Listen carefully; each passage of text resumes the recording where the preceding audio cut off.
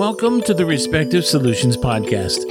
Our mission at RSG is to create safe learning environments and support school professionals through resources that make a difference in education. I'm John Lewis, the host of the podcast, and we will be getting to know our Adams County community partners and discuss issues relating to the prevention of youth violence, as this is the Collaborative Violence Prevention Initiative. This podcast is being brought to you by Pennsylvania taxpayer dollars. Hello, everyone. Welcome to the podcast.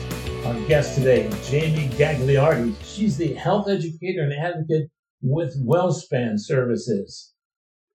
Hello, Jamie. Welcome to RSG Podcast. So happy to have you here. I was talking with Jamie before we started, and I said to her that one of the things that I always observe when I'm out in meetings and in the community, and I couldn't help but notice that Jamie is pretty much everywhere. I go to meetings here, or go to an activity there, or somebody's speaking there, and Jamie is either speaking in the crowd or doing something. So I asked her does she sleep? Do you sleep? I do. It's very important. Yeah. To get a good amount of hours every day. Well, I'm glad you had time enough to meet with us. We want people to get to know you and the things that you do. You do some very important work within the community, establishing partnerships and creating things, and sometimes almost out of the air, which I think is marvelous. So she's busy. There's a list of things that she does. She's a Latino health educator. She works with the Family Health Council, the Hispanic American Center, and so many other places. There's a long list. Know that she's very well-rounded and very much out there in the community. So first off, Jamie, let's have the audience get to know you a little bit. Can you tell us about you? Thank you so much for inviting me. Sure. I'm very grateful to be here. Well, I am originally from South America, Colombia. I was born and raised in Colombia. And then I came to the United States to pursue my degree in my master's degree. Originally, I was supposed to be in business, but then decided that I was going to do more of the work with the immigrant community. So my master's is in international affairs in Spanish. And my hope was to work with nonprofits in the Washington, D.C. area that were working with immigrants. I still use some of my business background on a daily basis. I feel that the skills that I learned on those 5 years were very helpful. And I haven't stopped getting certifications here and there. And it's been part of the intellectual trajectory. I feel that's an important part of who I am. And I have a family. I have 2 kids. My daughter, who is in middle school, and my son, unfortunately, he had cancer, passed away, but he is in heaven, enjoying the afterlife. And he's very much part of what I am today, how I became an advocate, and continue to work in healthcare. Did you start in the D.C. area and then somehow came to Gettysburg? Yes. Housing affordability was a big issue for us when we started our family, and we moved to Maryland in Emmitsburg. And at the time, the hospital was hiring someone that would work with the immigrant community in Adams County. So I applied, and they gave me an opportunity, and they trained me. And ever since then, I had been developing, implementing, and evaluating health education programs. Okay, great. So could you expand a little bit about what you're doing now professionally? Yes. You may know about COVID-19 that has been our public health priority in the last year. And prior to that, one of the biggest public health issues for our immigrant community was access to healthcare. This was not only an issue for the immigrant community, but for many individuals who were uninsured or underinsured. So we go back to the basics of how to access healthcare for preventive care, for prenatal care, for immunizations, and things of that nature. So I will develop tools to to get the word out about how people can access healthcare when they need it, Mhm. preventive care when they need it, and to utilize and master the tools that they need to access healthcare. And you also do smoking cessation. Yes, that came to my plate. One of my colleagues was in charge of the tobacco prevention program. I learned a lot from her, and she said, there's an opportunity. Would you like to become a certified cessation facilitator? And it's been over 5 years since I've been facilitating that freedom from smoking program and other prevention programs, especially around cigarettes and vaping and the dangers of nicotine addiction. So by what mechanism do you get out to the community? How do they know about you? Right. And this is actually a very good point, because the way that you started the introduction, that was not me in the beginning. Part of what happens when we go to grad school and we're pursuing that high level education is that in some ways we get disconnected, because we're like reading all the journals, reading all the books, writing all these papers, which obviously they're very important to guide the practice, the work that you're going to be doing. But then you're just reading all the time. On that first year that I worked for WellSpan, I got a fantastic opportunity to work hand in hand with one of our community nurses.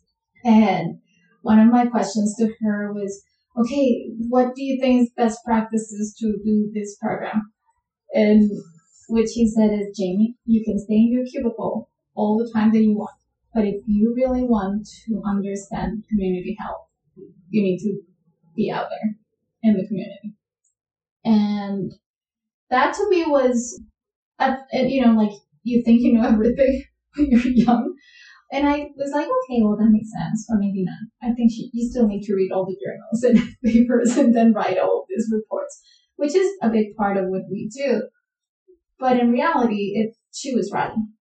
She had decades of experience, and the trust that she earned from the community came from the work that she did in the community, going to schools, going to the soup kitchen, going to the food pantries, going to the daycare centers, going to all of these other activities that were organized in the community to bring people out of their houses, their work sites, etc. Even going to work sites is another way that you get to learn about the community.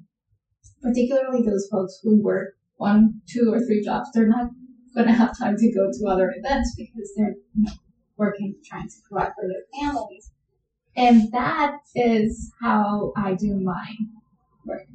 I would wait for a long time to have my classes full with people, but that wouldn't work because primarily the people I work with are working very hard. So you need to go to where they are.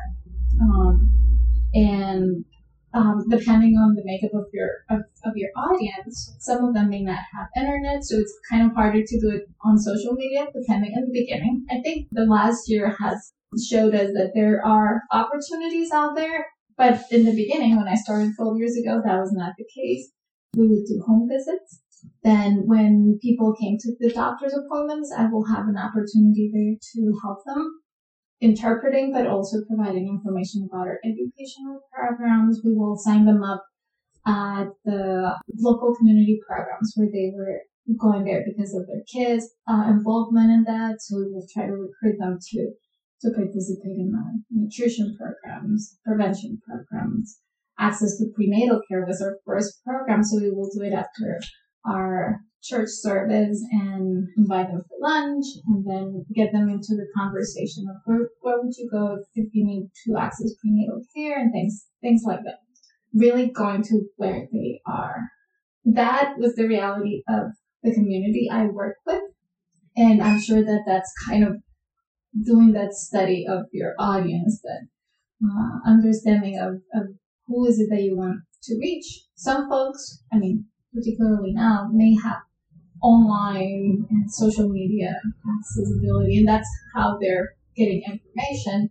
But it just depends. In my case, it was just that face-to-face interaction out in the community, not in my cubicle. So you formed a relationship. They saw you out there. The thing I hear you talking about is developing trust. Yes. So you're developing trust with people, and that's irreplaceable. It's very important that we are honest about what we can accomplish.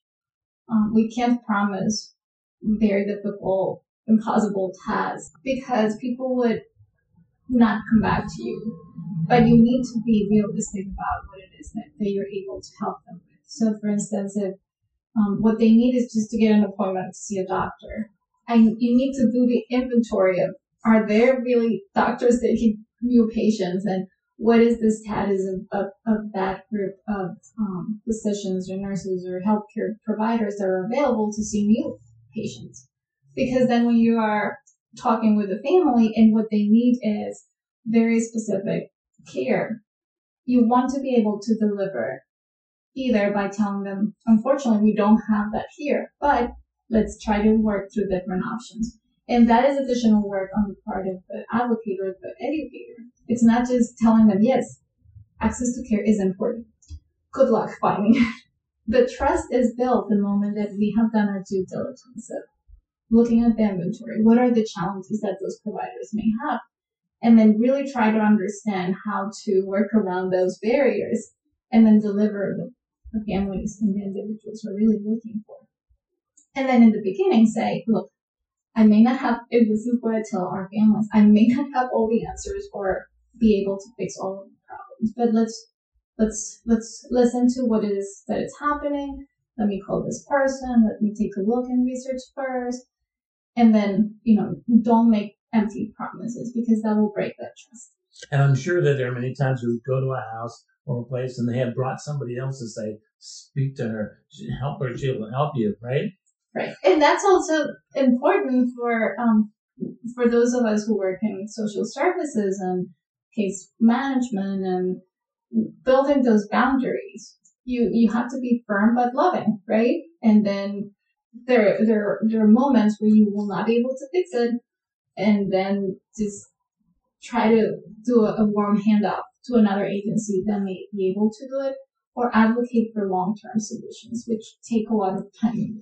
Well, depending on the situation, if someone doesn't have a high-paying job, or they're new to the community, or maybe a single parent, they need to be able to lean on somebody at least for a while to get to know what's going on and get some assistance. So I'm really glad that you're out there doing those kinds of things and helping them out. What do you see as one of the biggest barriers to getting help in our community? What do you see?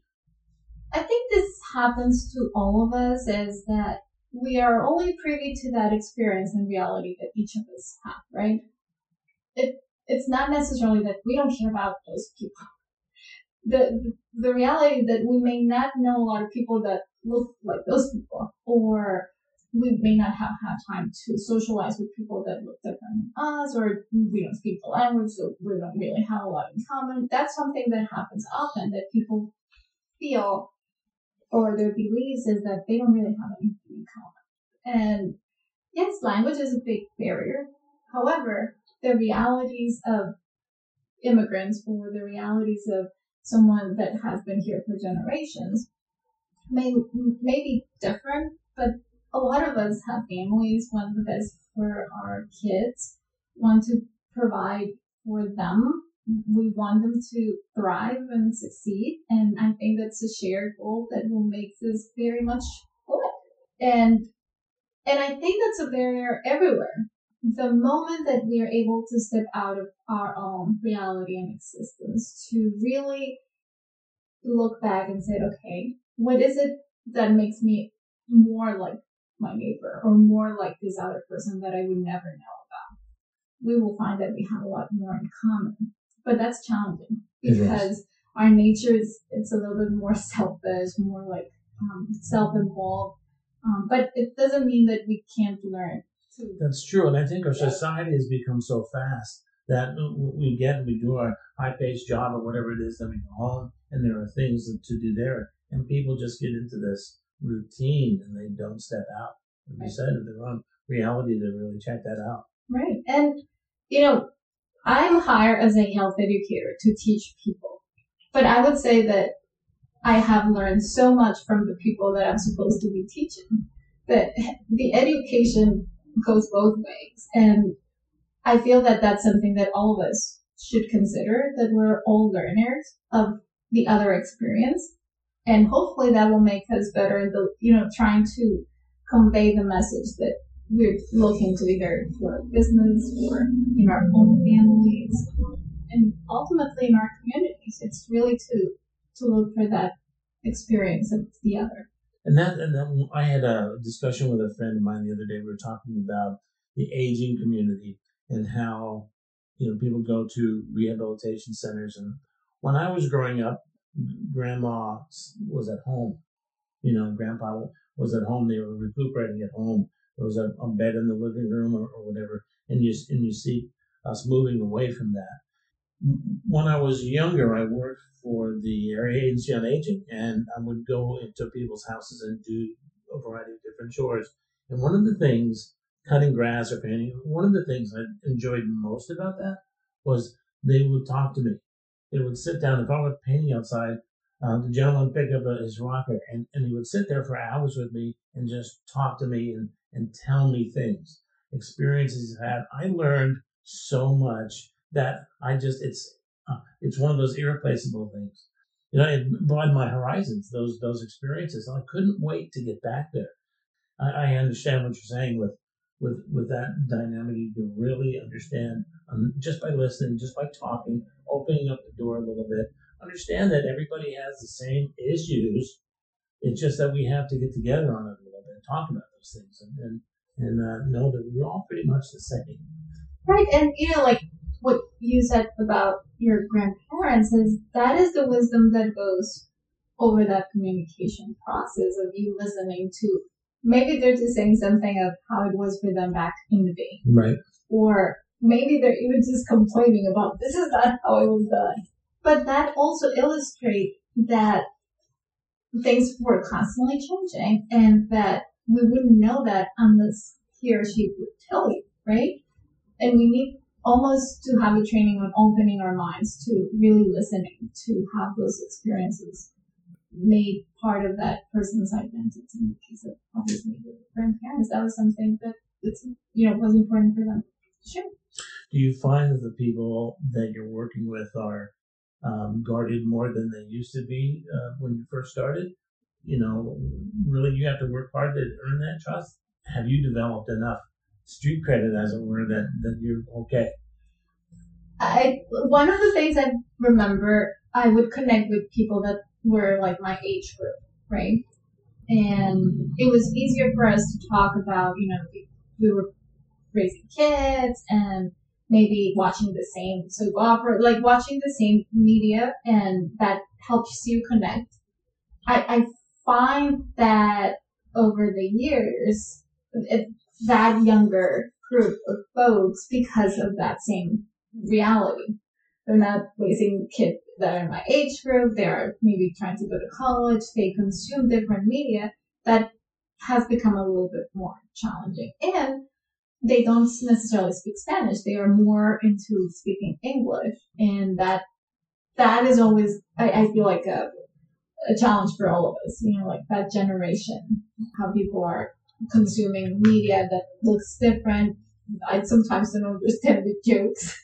And even when you're learning a second language, that's also constantly changing. And I do think that for some folks, I'm trusted. Others may not necessarily know of me, even though I have been in the community for a long time, and that's fine. I mean, I'm not trying to, win a contest of popularity, but I am curious to see what is it that they are interested in, how they are becoming more they're advocating for other things that maybe for me in the past was something that I was interested in advocating. So just learning from that experience, hopefully we'll build some of the trust. I may or may not agree with what they're advocating, but I think the point is to have the conversation, because I may not be aware of what their experiences have been as, second or third generation. Is that your greatest challenge, or is there something greater than that you've experienced that you can share? I think that's probably my main challenge. there's so much bandwidth that you can devote to research how people are thinking. And I feel that technology gap of how I may be able to access certain information, it's out of my reach. That has, I've noticed, for instance, the way that people chat and text is short and like emojis and trying to learn that language. I already had to learn one, so now I have to learn that. But at the same time, my time is limited, so I do think that that's a challenge for everyone that is trying to work in communicating messaging. And so that's why you reach out to folks who may have the expertise, who may have done the work. Hopefully they're humble enough to see that we also bring wisdom to the table and try to find the middle ground where we can work together. That's the example with technology. A lot of people would say that one of the main challenges is the access to technology. But I think that that's also in that level of language. How is it that people are communicating? The tool is technology. Mastering that technology requires a certain language, a certain set of words, a certain set of skills. But that's a big part of that language of those folks who are able to navigate that. So I will put those two there together. Do you find that is a barrier, the technology barrier for people here? Yes. Part of it has to do with how user-friendly those technologies are. And so you look at language. Are they in plain language? Do they have very simple words? Are they intuitive, right? That's one of the terms they use. Many apps have incorporated all of those ease of use tools. Primarily because they're serving an audience that is English speaker and have the means to support these technologies. Immigrant communities, if they are in the low income category, I mean, they still want to use the technology, but they're not part of the group of people that will put a lot of money into those companies that are developing this, right? So it's their kids, maybe like the kids that are able to navigate these tools. If I don't have the full answer to how to fix the problem, but I do think that it comes at the top. The companies that are developing the technologies have to make those decisions with a lens of diversity and inclusion of all of the audiences that may be potential clients to these tools. And then once the engineers and those folks who are super smart developing all of this programs and softwares understand that when they're developing this, they need to keep in mind the end user, who sometimes will be an immigrant who is not a native language speaker of English, and that at the same time, you have to build that trust. Who is it that they're learning this from? For safety reasons, like a lot of people are afraid that their information is going to be used inappropriately, either to be shared with immigration authorities or somebody's going to sell it to somewhere and it's with nefarious purposes. It's not different than other people that are, like maybe like in the elderly population, we tell our grandparents, don't click on things, don't send money to any princes of some other place. It's the same for our community because we have been able to deliver those messages. And then now we're telling them, yes, let's use these tools. Wait, but you told me 5 years ago that I shouldn't click on that. It's kind of, all of those things go hand in hand. The people that develop the technologies, the person that is teaching these folks to use the technology, and then advocating for the safety of these technologies and that they are ethical and that they are, hold like the information is private and not going to be shared with third parties and things like that. I've been thinking about how to fix the problem, but that's perhaps where I've seen maybe more potential.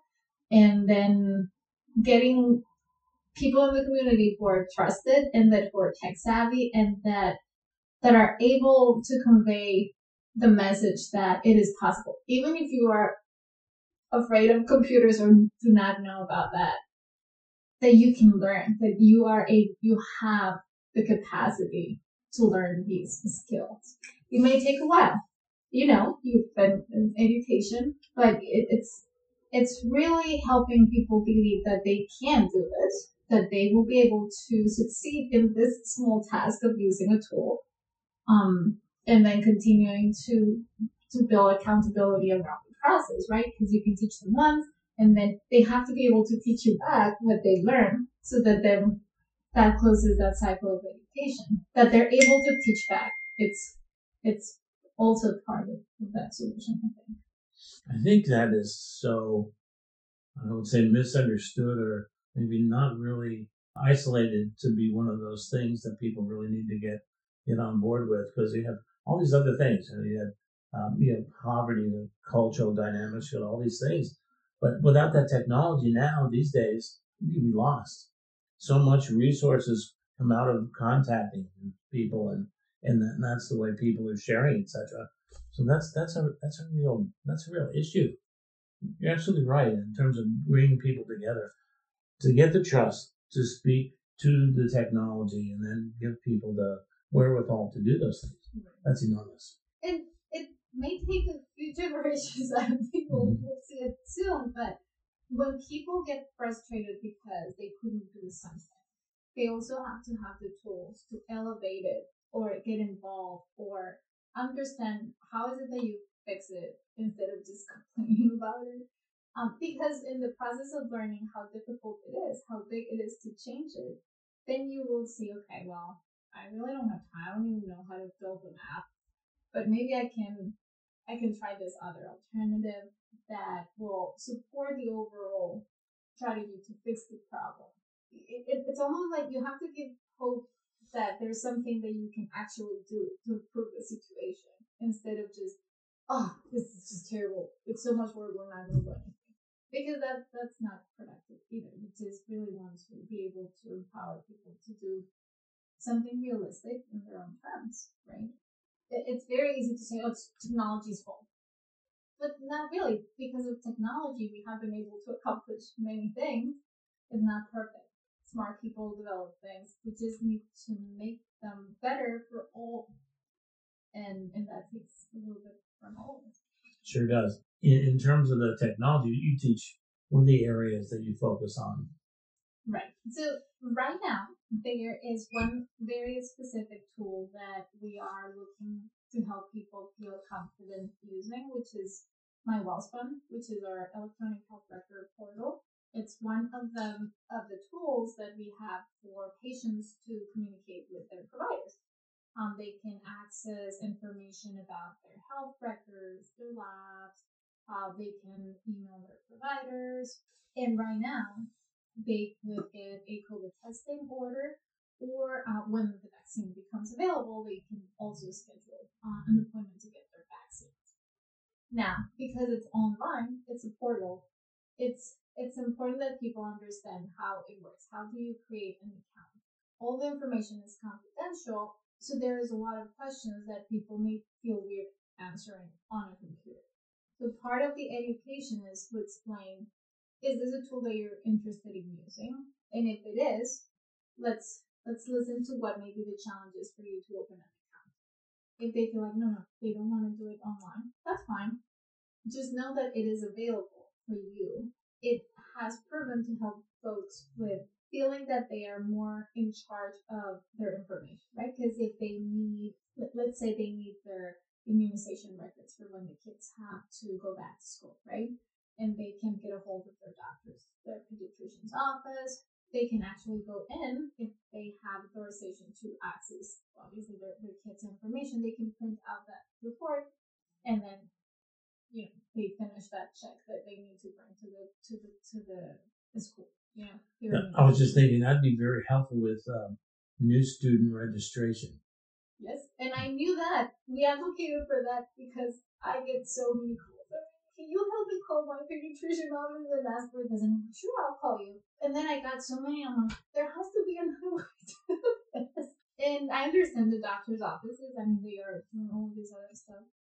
So that's one example. And so then people say, okay, well, yeah, maybe this is a tool that will be useful. For immigration documents, many times you have to bring information about your health records, how many years have you been in the country, and that's something that shows that yes, if you have been here for a number of years, that shows the dates that you went to the doctor, and it's helpful for those purposes as well. And many other things that they probably don't feel very comfortable emailing their doctor, but that's an option as well if they want to do that.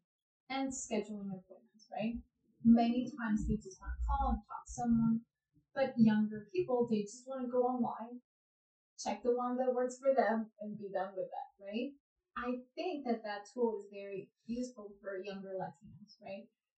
If they are helping their parents with stuff, if they want to help them accomplish a small task like scheduling their appointment, they can do them there. And now again with the vaccination efforts, because we're only able to do them by calling the call center or through the portal, my goal is to try to get more people to feel confident and that they have the tools to use the MyWellspend account. It's in Spanish now, so that's a big win for us, because now they will be able to call a number if they get stuck in the process. And I believe it's possible. I know that people may feel fear of the app, but I do know that we have the ability to overcome that fear. That's very helpful, that information. Going to one spot to do all that, that's great. And I think once people get confident in doing that they'll see, and I'm sure you've seen that they open up to that, and it's a great place for them to communicate with the medical community for a number of different things. So that's great. And even with the advent of like telemedicine, we did a lot of the COVID testing. Like before they would go for the test, they will meet a doctor via Zoom. And at first we're like, oh, they're not going to do it. But then with time, we noticed that more people were feeling comfortable in doing it. My take on it is always advocate for all of the tools, the telemedicine, the video, like the conference with the nurse or the doctor on the computer, but also continue to have the face-to-face interactions, particularly for those communities that don't really like to be like on the phone. Again, it's making decisions in the lens of a diverse audience, and that continues to be my message to my colleagues, to the leadership that I work with, and to people in the community. Just whenever you're making a decision, look at it in the lens of how is it inclusive of all, particularly those who may have more barriers, because it's not always a priority. And then there's only a few of us trying to applicate, and I do think that that's where that business background has come handy, is because I know that when people have to make business decisions, they look at this set of the risk management tools, and we look at what is it that our bottom line is and things like that. But we should always be mindful of that. Is that something you would tell somebody coming into the business, as it were, to work in nonprofits? Is that something you would tell them, or would you give them different advice about how to work in this environment? I think because it depends on the mission of the work that you're trying to do. But yeah, I do think that when we're making decisions, we should really look at that inclusive. What are the people? Who are the people? They know very well with the data that we collect, right? We know where are the gaps, who are the people that are more at risk. And then when you're managing an organization, you have to balance it, right? You need to make sure that the bills are getting paid, that you're fulfilling the mission statement, and always keep in mind that you're not only reaching the majority, but also the other set of groups of your community, and then that may illustrate some of the challenges, and then connect with folks that may help you do it. It may be difficult because there's not many leaders out there, or there are, but they don't know how to support these organizations. But it's a starting point. That's great advice for someone coming out. Who was it in your life that you could say was an inspiration to you to do what you're doing today? Wow, I see my parents. My dad is in Colombia. My mom moved here with us. The reality of growing up in South America, in a country that had so much internal conflict. It's a different experience. It teaches you a lot of resiliency and what's important in terms of work ethic and family values, but also to really understand that your reality can change overnight, right? You can one day have everything, and then something tragic may happen, and then you didn't have things that you had before. So it's going to be up to you and your support system to figure out how important was that was lost. What is the meaning of that loss? Process the loss, feel the feelings, and start to rebuild, right? If that's what it is. I feel that I learned that resiliency from my dad, from my mom. They're not perfect, but they had all of those values and embedded in the work that they did. Both work, my mom worked, and me and my sister were like, study a lot. But they always also, this is something important. They work very hard, but they also always make time for fun. With family primarily. Those were very important things. Trying to find that balance. Also, because you don't know what could happen, and are you going to date?